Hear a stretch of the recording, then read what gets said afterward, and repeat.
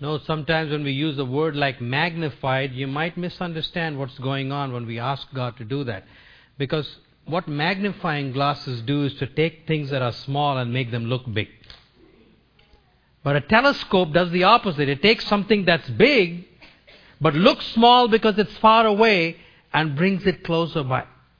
When we ask God to magnify Himself, we're not asking God to take something that's small and make it look like it's big. That's deceit. That's unreality. What we're really saying is, do something like what a telescope does.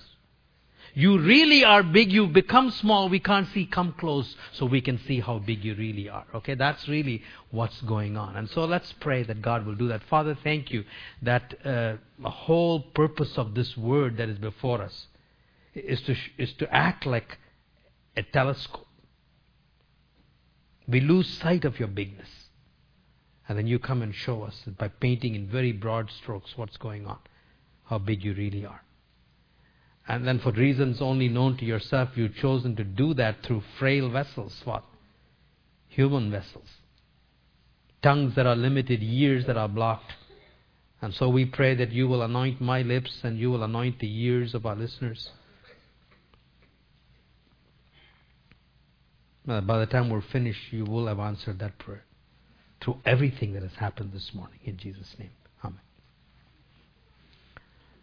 This past Saturday, Star had an article on the Beijing Olympics coming up next year. A year after that, I should say. One of my favorite events in the Summer Olympics is always the four-man relays, And those of you who watch that know that the most critical moment, probably the most critical part of those four-man relays is when the baton is handed over. It has to happen within a certain specified period. There are two lines that are drawn on the track. And the person who's handing it over has to know exactly when to start loosening the grip. And the person receiving it needs to know exactly when to tighten the grip, stop looking back, and start running forward. And this is something they practice over and over and over again. Today in our study on faith, as we continue working our ways through Hebrews chapter 11, we have that kind of a picture of a biblical relay. Only this one doesn't last 47 seconds or 3 minutes, 34 seconds or whatever the world records are for the 100 and 400 meters. This one is something that has lasted decades and centuries. And as we take a look at that, as you listen, the sermon is sort of like a TV announcer calling the race this morning. That's what I'm going to do. And as you watch and as you enter in, by the end, I hope you will realize that you are not just spectators for this race, but you're actually participators in the same race. There's a baton that is in our hands. And there's a generation that is waiting to take it from us. Passing it cleanly is absolutely critical. And it has everything to do with faith in invisible reality, which is what the theme of Hebrews 11 is all about. Here's a description of the very long four-man relay race. By faith, Isaac blessed Jacob and Esau in regard to their future. By faith, Jacob, when he was dying, blessed each of Joseph's sons and worshipped as he leaned on the top of his staff.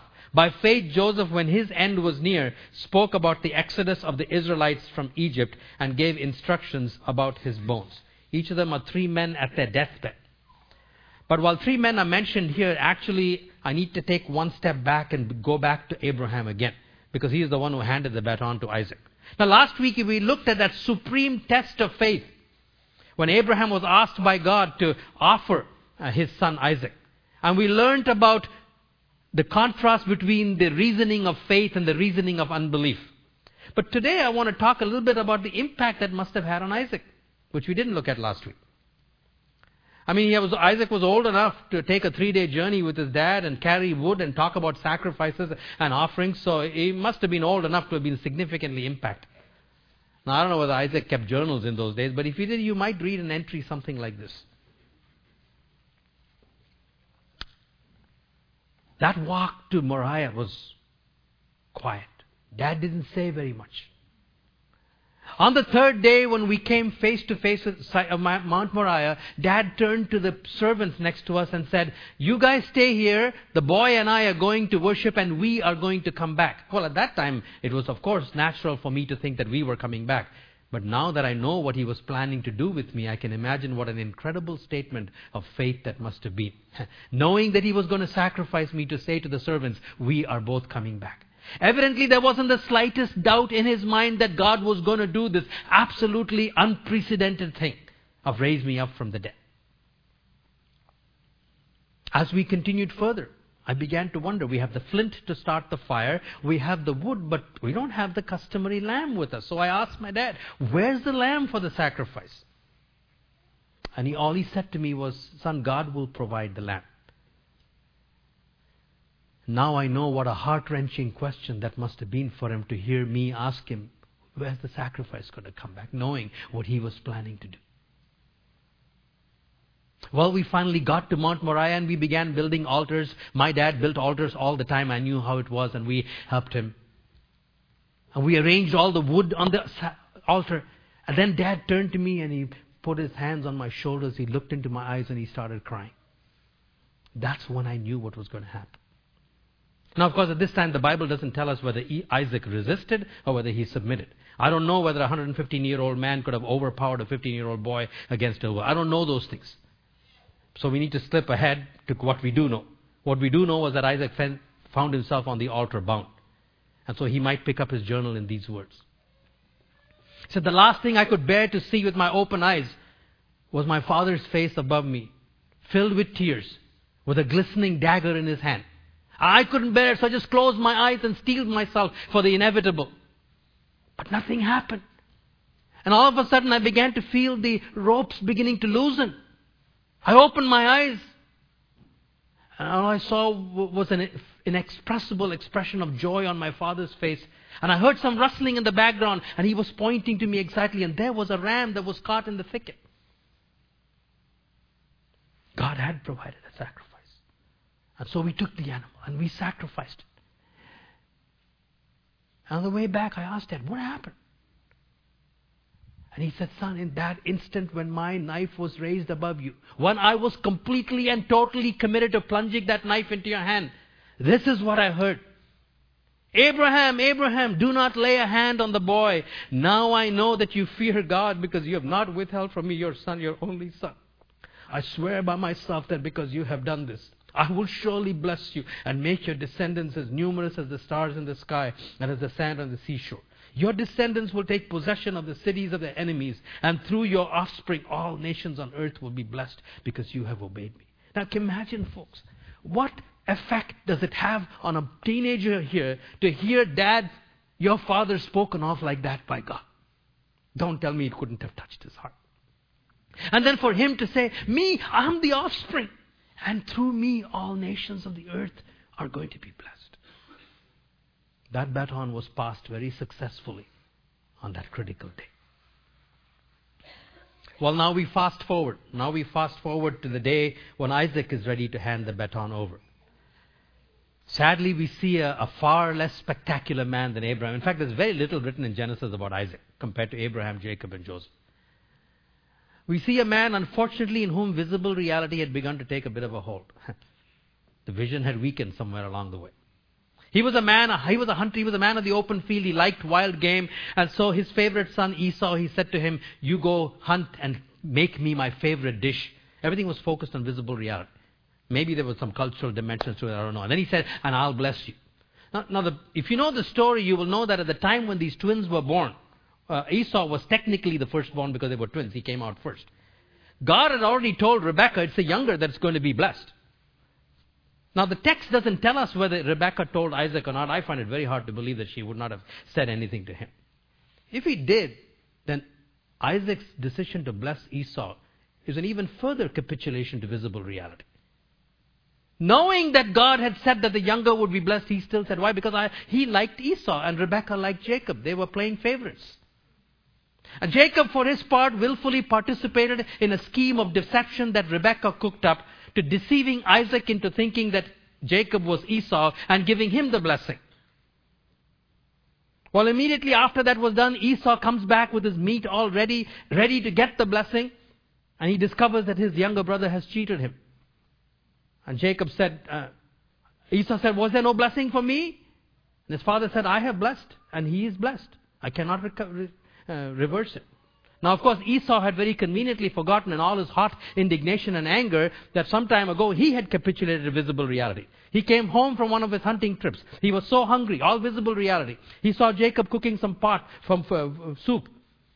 And he said to Jacob, I want the food. And Jacob said, give me your birthright. And you know what Esau said? Who cares about the birthright? You can have it. He had no concern with the invisible reality. Of course, he forgot all of that. And he begged his father, aren't you going to bless me? Is any blessing left? His father said no, but then he gave him a kind of a secondary blessing. Now you got to admit this is a pretty dysfunctional family. Mothers and fathers playing favorite with sons, getting involved in deception, selling their birthright.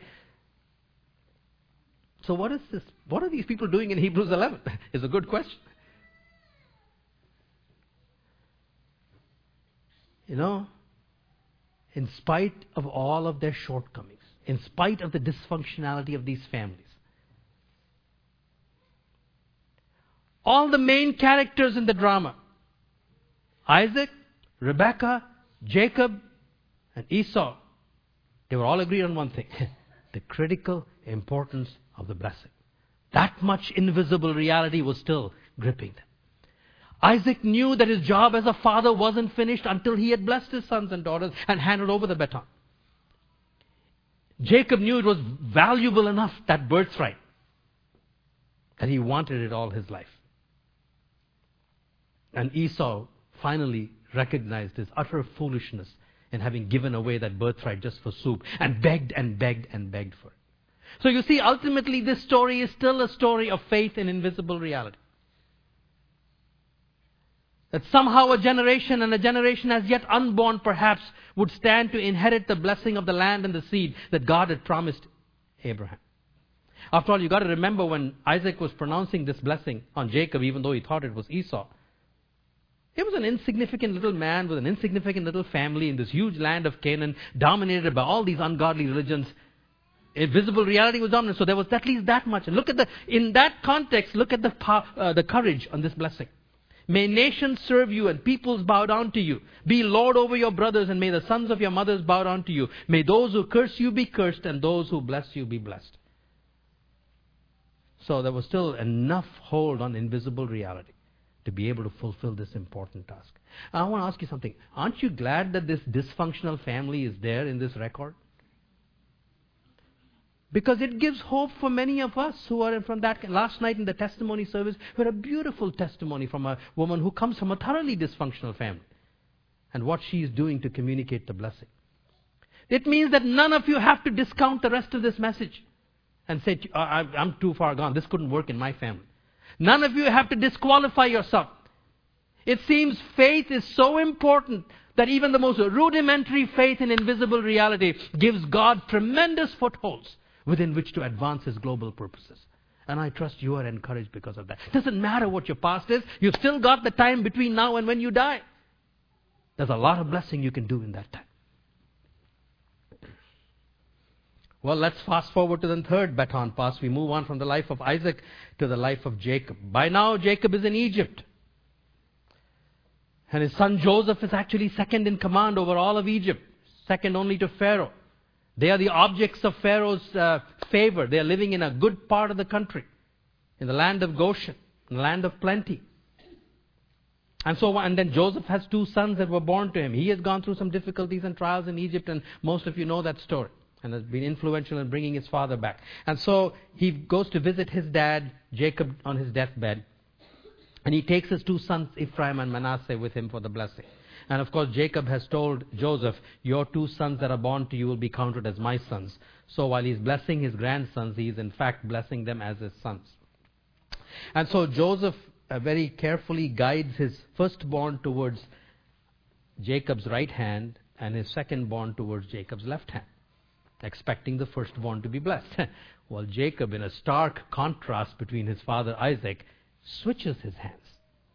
And he puts his right hand over the younger one and his left hand over the older one, and to pronounce a blessing. Now Joseph doesn't like it, and so he attempts to correct his father. Now you got to admit that the father was quite indebted to the son. It was only because of Joseph that he was in Egypt. His family was in good condition, but he, in a very remarkable display of faith. The Bible doesn't tell us how he discerned this, But it does paint a sharp contrast to Isaac. Isaac knew that the second-born was, most likely knew that the second-born was the one that was going to be blessed, but insisted on blessing his favorite.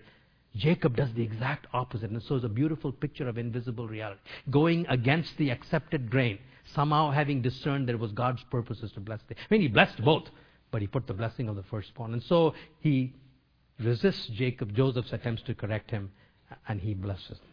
Now, these are the words of the blessing. Then he blessed Joseph. And of course, in blessing the sons, it is really blessing Joseph. May the God before whom my fathers Abraham and Isaac walked, the God who has been my shepherd all my life to this day, the angel who has delivered me from all harm, may he bless these boys. May they be called by my name and the names of my fathers Abraham and Isaac, and may they increase greatly upon the earth. The core of the blessing is that this future generation would indeed inherit the promise of seed and the promise of land. Now you say, where's the promise of land in here? It doesn't show up in this blessing, but if you continue to read in Genesis 48, as Jacob pronounces exhortations and prophetic predictions upon each of his 12 sons, one of the things he says to them at the end, he says, make sure that you bury me in Canaan. Now here's the question, folks. Visible reality would say that was stupid. After all, where were they? They were in Egypt. They were the objects of the favor of the king of Pharaoh. His son was the second most influential man. Why on earth would anyone want to go to that horrible place, Canaan, back again? With all of its problems and ungodliness and unrighteousness, who knows what else. But see, that was visible reality. Invisible reality was that which gripped Jacob's heart. He knew that the promised land was not Egypt, it was Canaan. And so he says, the God of Abraham and the God of Isaac will be your God. The God of Jacob will be your God. You will multiply, and it will be back in the land of Canaan, which is the promised land. So make sure you bury me over there. Well, we move on now to the fourth. The life of Joseph, near the end of his life. Now, by this time, Joseph is approaching his death, and he realizes that his father's exhortations to bury him is not going to be fulfilled within his lifetime. This was a growing awareness that this promise was lengthening in time. And so Joseph passes on that same exhortation. We don't see him blessing his sons because his father has blessed him as his sons. And so he exhorts his brothers with these words. Then Joseph said to his brothers, I am about to die, but God will surely come to your aid and take you up out of this land to the land he promised on oath to Abraham, Isaac, and Jacob. And Joseph made the sons of Israel swear an oath and said, God will surely come to your bones, and then you must carry my bones up from this place. Twice in this section he says, God will surely come to your aid. Now again, folks, that's a foolish statement in the light of visible reality. Visible reality said, they don't need any aid. Why do you need aid in Egypt when you are second most important person in all of the country? That was visible reality. But a prophetic insight into invisible reality began to take over this man, because he knew that circumstances were going to change. That one day they would need aid, and God would come to them. Surely, God, twice it is mentioned, surely God will come to your aid, which means surely you're going to get into a place where you're going to need help. And when that happens, you're going to go back to the promised land. Make sure you take my bones along with Dad's bones as well. We're both going to go there. And so he just continues that same exhortation. And all four of them are mentioned: Abraham, Isaac, and Jacob, and now him. You see, these people were all aware of the fact that this race involved more than 4 people. It involved an unspecified number of generations. They didn't know how many, and they didn't know how long. Here's what they did know. They knew there was a race to be run. They knew there was a promise to be taken a hold of. And they knew there was a job in inspiring and transmitting that hope to the next generation. That much they knew. That's the first thing we pick up from these stories. The second thing we pick up is that these blessings were neither personal nor private. Sorry, they were neither personal nor just limited to the nuclear family. The you in here is plural.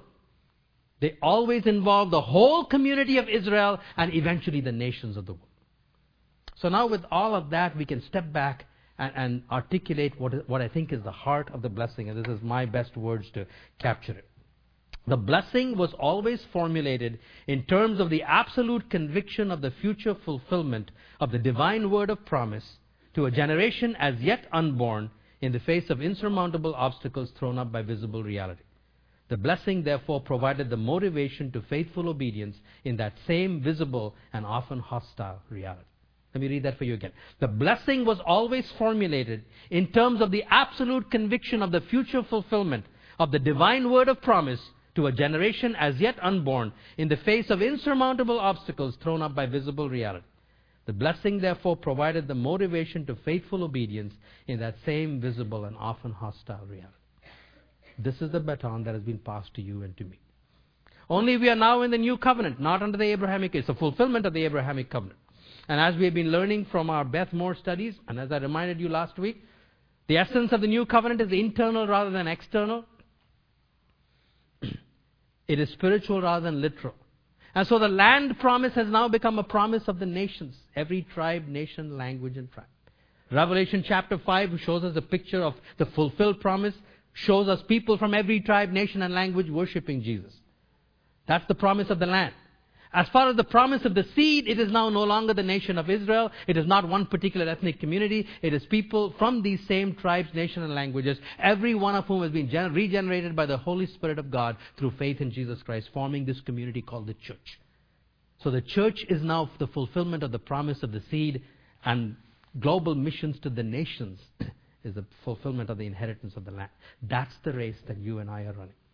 Therefore, at heart, the race that you and I are called to run, every Christian is called to run. If you want to boil down our purpose in life to its absolute irreducible minimum, it is these two things. Because Jesus said, I will build my church and the gates of hell will not prevail against it. And then He commissioned the church to go to the nations.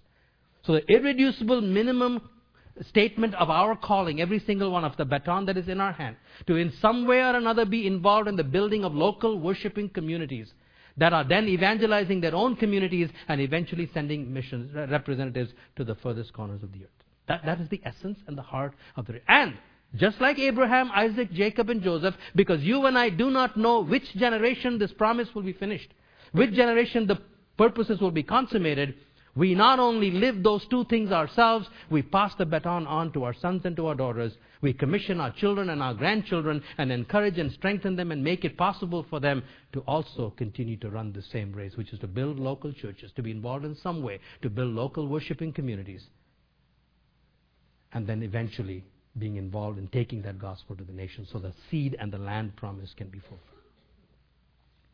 What I would like to do in closing is to talk about one particular way that is the focus of this text, which is words of blessing.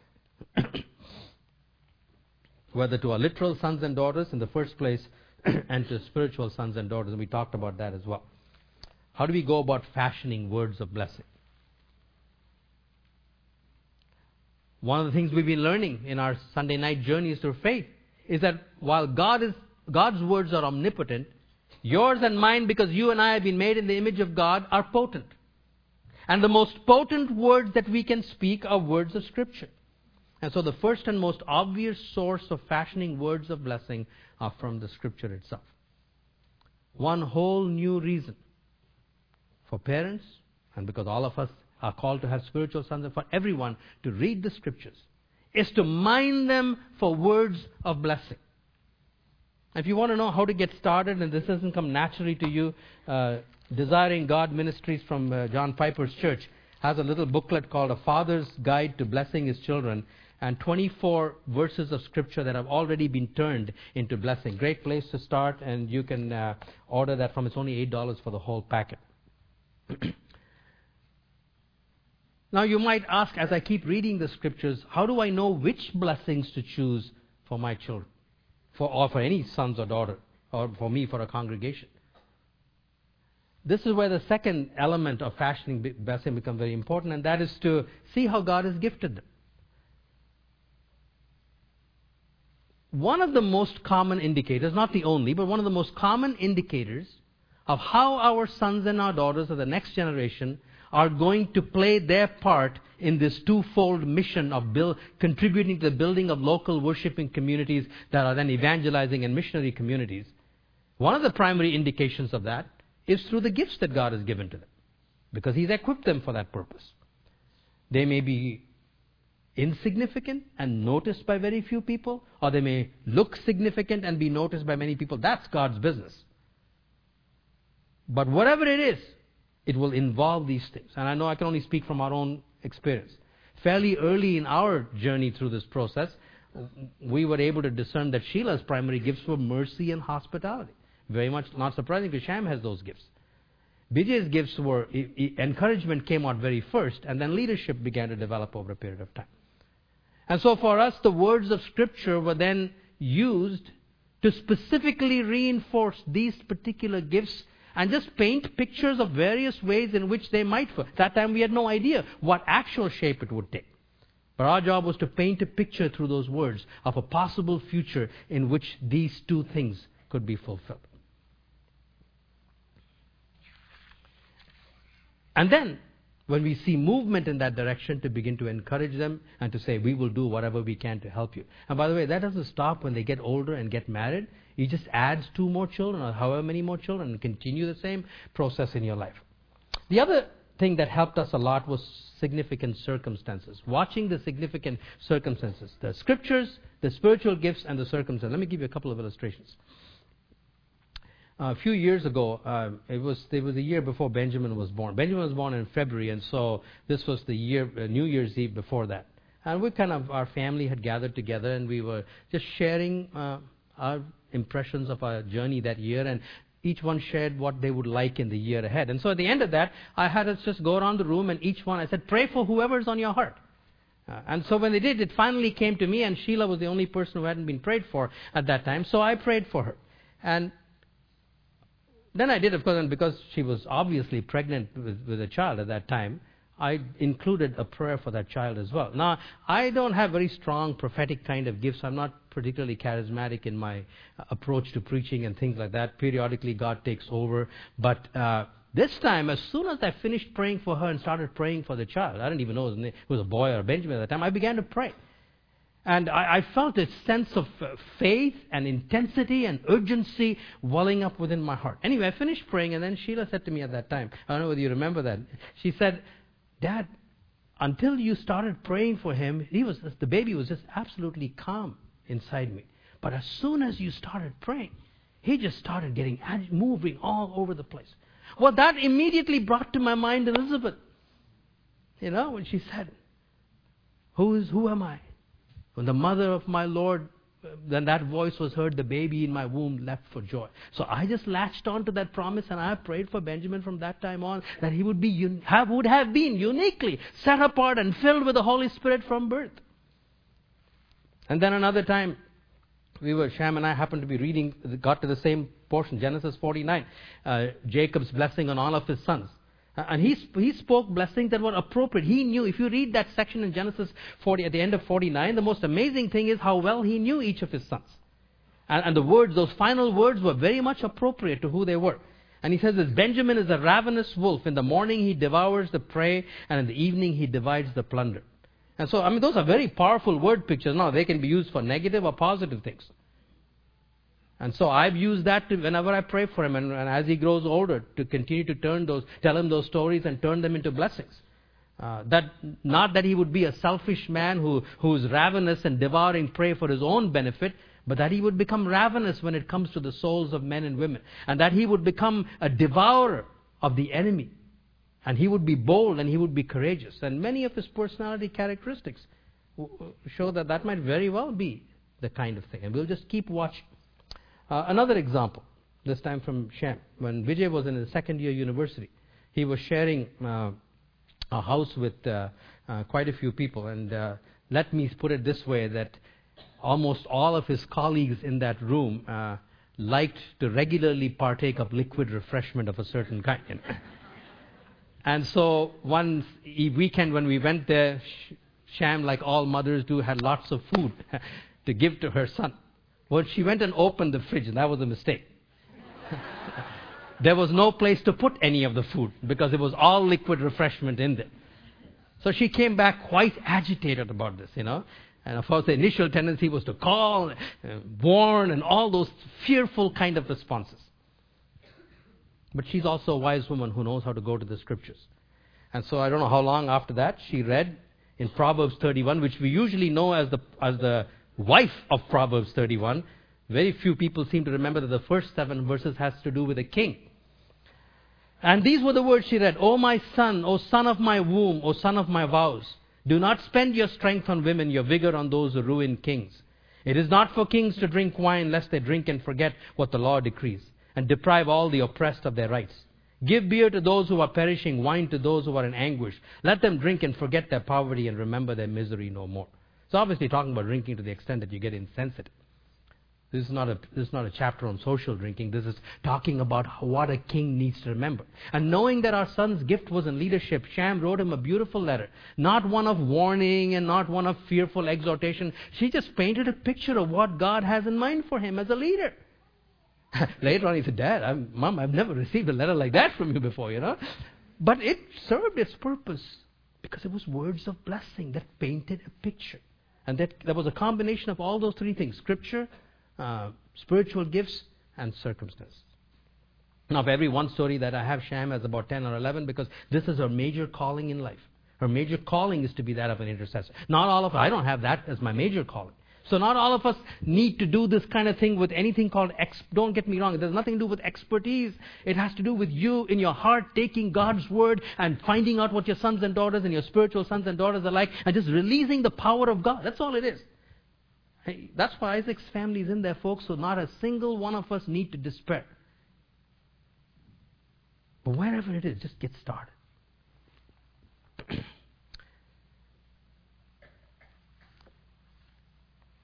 One last thing, and with that, we're finished. I've been familiar with this issue of blessing for a long, long time. I've said 33 years with my children, about 8 years now with our grandchildren. And in this church, since you sent me away on our first sabbatical where I learned all about benedictions, I've been doing it for 11 years here. So that part isn't new. What God has impressed with newness upon my heart is something else altogether. In the Beth Moore studies that we are doing there, after that last week's tape that you listened to on the power of words, the very first day's study was about the tongue. And she talked about the sins of the tongue.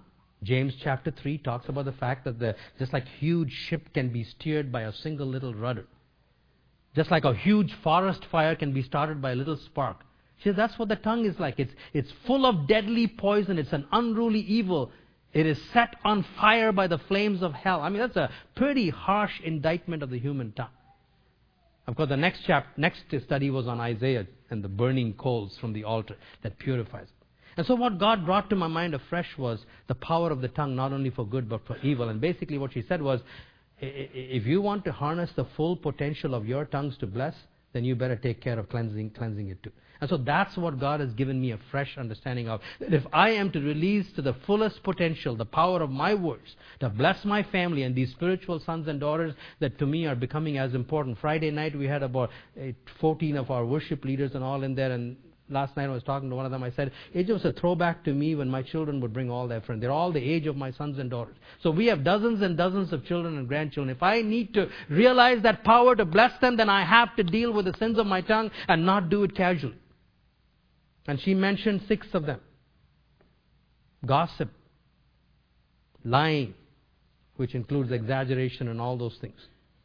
Profanity, rude and unkind words. Sarcasm, taking God's name in vain. And she made us think about others. So I had to do an inventory of each one of them. And last Saturday and Sunday before I came to the pulpit, I was coming back for the first time after these things had been brought to my attention. I spent the whole morning just getting rid of those things, whatever manifestations were, because I wanted my words here to have power. Just like these people who run the relay races. They not only practice the positive things, the handing over of the baton, they deny themselves a whole lot of other things that are pleasurable. Sleeping in, eating all kinds of things that feel good. You know, the same thing is true with our tongues. Not only do we learn the positive of the how to bless part of it, the scripture, the spiritual gifts and the special circumstances, we need to do the same kind of thing and deny those pleasures. And folks, don't kid yourself. All of the sins of the tongue are pleasurable, otherwise we wouldn't do them. Don't tell me gossip isn't pleasurable. Proverbs says they are like sweet morsels. They turn bitter in your stomach, but they're pretty sweet. When we speak rudely or unkindly, we do it because it makes us feel good at that time. There are very real, legitimate pleasures in these things, and we need to set those things aside. Not just because they are bad, but because God has captured our heart with a much bigger calling for our tongues. And that is to be men and women who begin to speak words of blessing to physical and literal sons and spiritual sons and daughters. A picture that helped me from the first time, reinforced I should say, was an unexpected source, an ad from Microsoft. I have no idea whether they mean what they say or not, but I know it speaks exactly to this issue. Let me just go back. They have this ad that comes out recently called "Your Potential is Our Passion." As I said, I have no idea what they mean by this. But when I read it, I said, that's what it's all about. That's what this business of blessing is all about. That can we look to our sons and our daughters? Can we look to our spiritual children? And can we say, your potential is my passion. And I want to do everything I can to release that potential. And blessing is one of the primary ways in which we do that.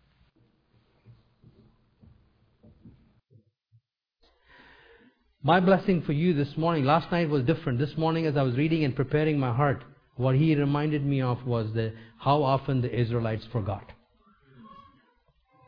So I just have one blessing. The ministry of the Holy Spirit was given. Jesus said, He will take the things of me and remind you of them. He will bring my words to your mind. And so that's the only blessing I have for you. May the Spirit of God, as often as you need to, bring what you have heard today to your mind. And may that give you the impetus to run the race and hold tight to that baton and let it go when you need to. Go in Jesus' name.